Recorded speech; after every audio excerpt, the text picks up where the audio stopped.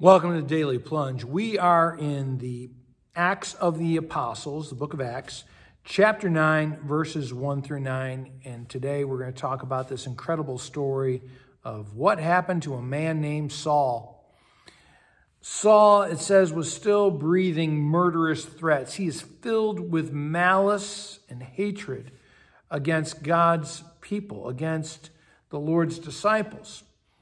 And he's going from Jerusalem all the way up to Damascus. He's so determined to inflict pain and suffering upon the church that he goes on an out-of-town trip.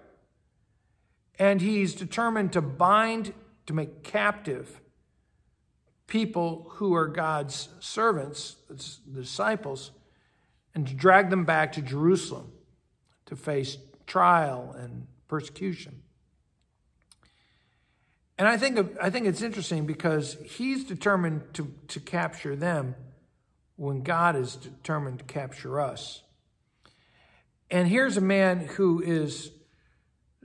hated Jesus, who hated his church, Christ's church. He's filled with hate. And God has decided that that's not a big deal. That's something that he can work with. And isn't that amazing that God thinks that a malicious, hate-filled man like Saul is somebody he can work with? And if that's true for Saul, then what does that mean for you? What does that mean for me? I'm honest. I know I am a broken man, and thank God God has decided to use me. What about you? What can God do in your life?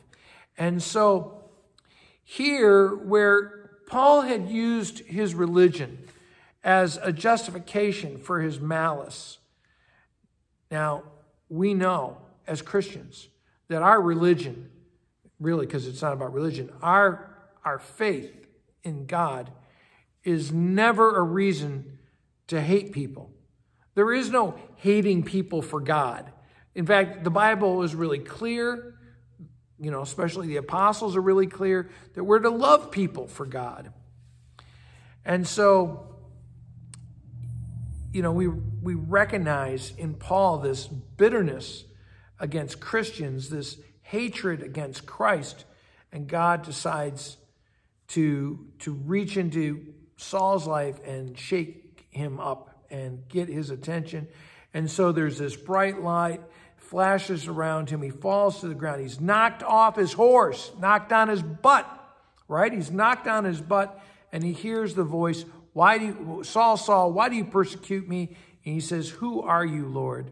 And the Lord answers, I am Jesus, whom you are persecuting. And I would ask you this, if God breaks into your life and he asks you, who am I to you? What would you say? Would he say, I'm Jesus, who you ignore?